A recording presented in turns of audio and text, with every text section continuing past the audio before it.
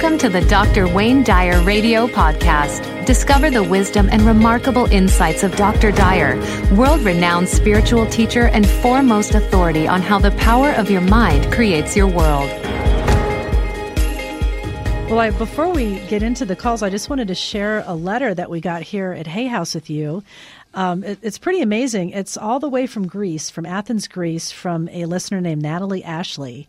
And she mentions you throughout the whole letter, how the shift has really inspired her to make a shift.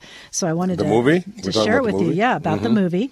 And she says she was watching the movie in November, a couple of months back, and she was watching The Shift. And she said after she watched the movie, it was late at night, and she was kind of thinking about the messages in the film, what you were trying to convey. And then she began praying, asking the universe, what can I do to consciously change the life of another human being? And she was fantasizing about things like winning the lottery and stuff like that. And then she said, what can I do right now to touch the life of another human being? So she thought about it. And the question that came up was, what is your passion? And her passion is traveling.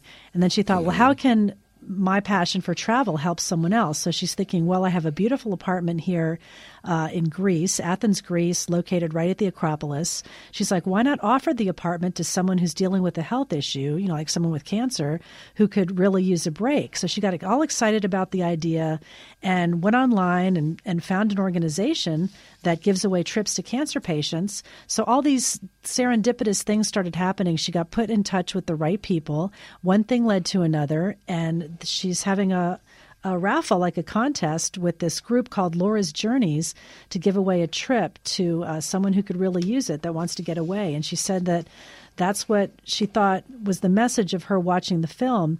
And she says here at the end, I'm paraphrasing because I want to tell you the whole story without reading the whole letter. And she says, this is, I am sure, what Dr. Dyer meant when in the scene where the owner of the retreat was playing the music he heard on the piano. It was so beautiful. She said, I heard that night on my balcony after watching the film The Shift. The universe was like playing to her, and all she had to do was listen. And everything just kind of happened so easily. She said the experience was so humbling, and that it was the movie, watching The Shift, caused kind of all this domino effect of things to happen, and now she's able to help another person. Wow, isn't that wonderful? Well, that's what The Shift is really about. It's about taking your life. There's a book called The Shift coming out in about 3 weeks, and the subtitle is Taking Your Life from Ambition to Meaning.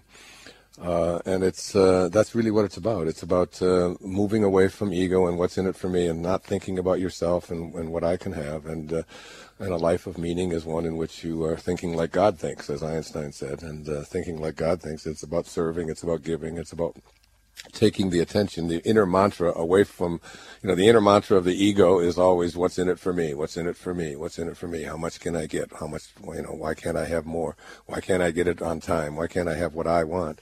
And the mantra of the higher self, of spirit, is how may I serve, how may I serve, how may I serve. That's how God thinks, how may I serve. And that's exactly a perfect example of that. And in the film, there's a character in the film. His name is Joe, and he's actually the owner of the retreat center there, Asilomar.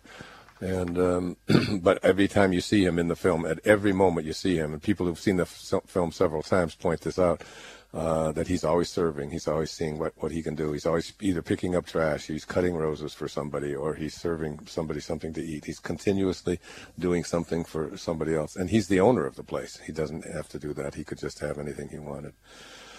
So yeah, that's it's great. really it's interesting. Wonderful. I love to hear stories like that. It's really terrific. But what was interesting that I thought was, she made sure to point out in the letter that, like, once she started on the path and things started coming to her without even really having to try very hard, all these people were helping, and she was able to get the project off the ground. And she says the crazy thing was, it was so easy. It was as if this project had a life of its own from the very start. Well, it's very true. I have a good friend who's studying, who's in nursing school right now, and she's overwhelmed. She's got to write a 30-page paper, and it's due next week or something on a certain patient that she's working with in the hospital. And she's just saying, I just don't think I can do it. I'm not gonna make it through this program. I don't have time. I've got 2 kids. Blah blah blah. And I said, just write the opening paragraph. Just in other words, just get started on it. Just, which is what this woman is saying that she did.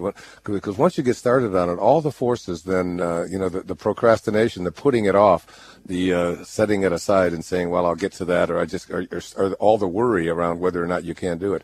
When you just sit down and you just start it, you just get going with it.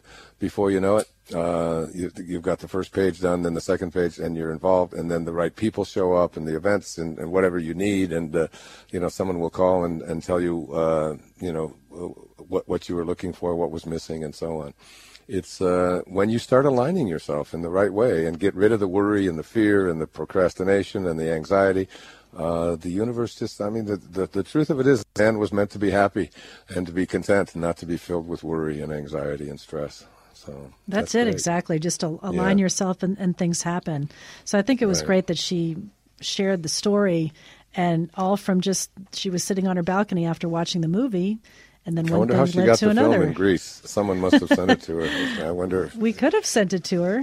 She may have been a caller. The film is also being translated. I know it's out in German now and in Spanish, and I don't mean with subtitles. They're actually having actors, say the lines and so on. So I've got German coming out of my mouth in some places, and Spanish in others, and French in others. So that's great. Yeah, it's going global. So the shift is, it's happening in a big, big way. I'm really happy about it. To find out more about Dr. Wayne Dyer or any other Hay House author, please visit hayhouse.com. Thank you for listening.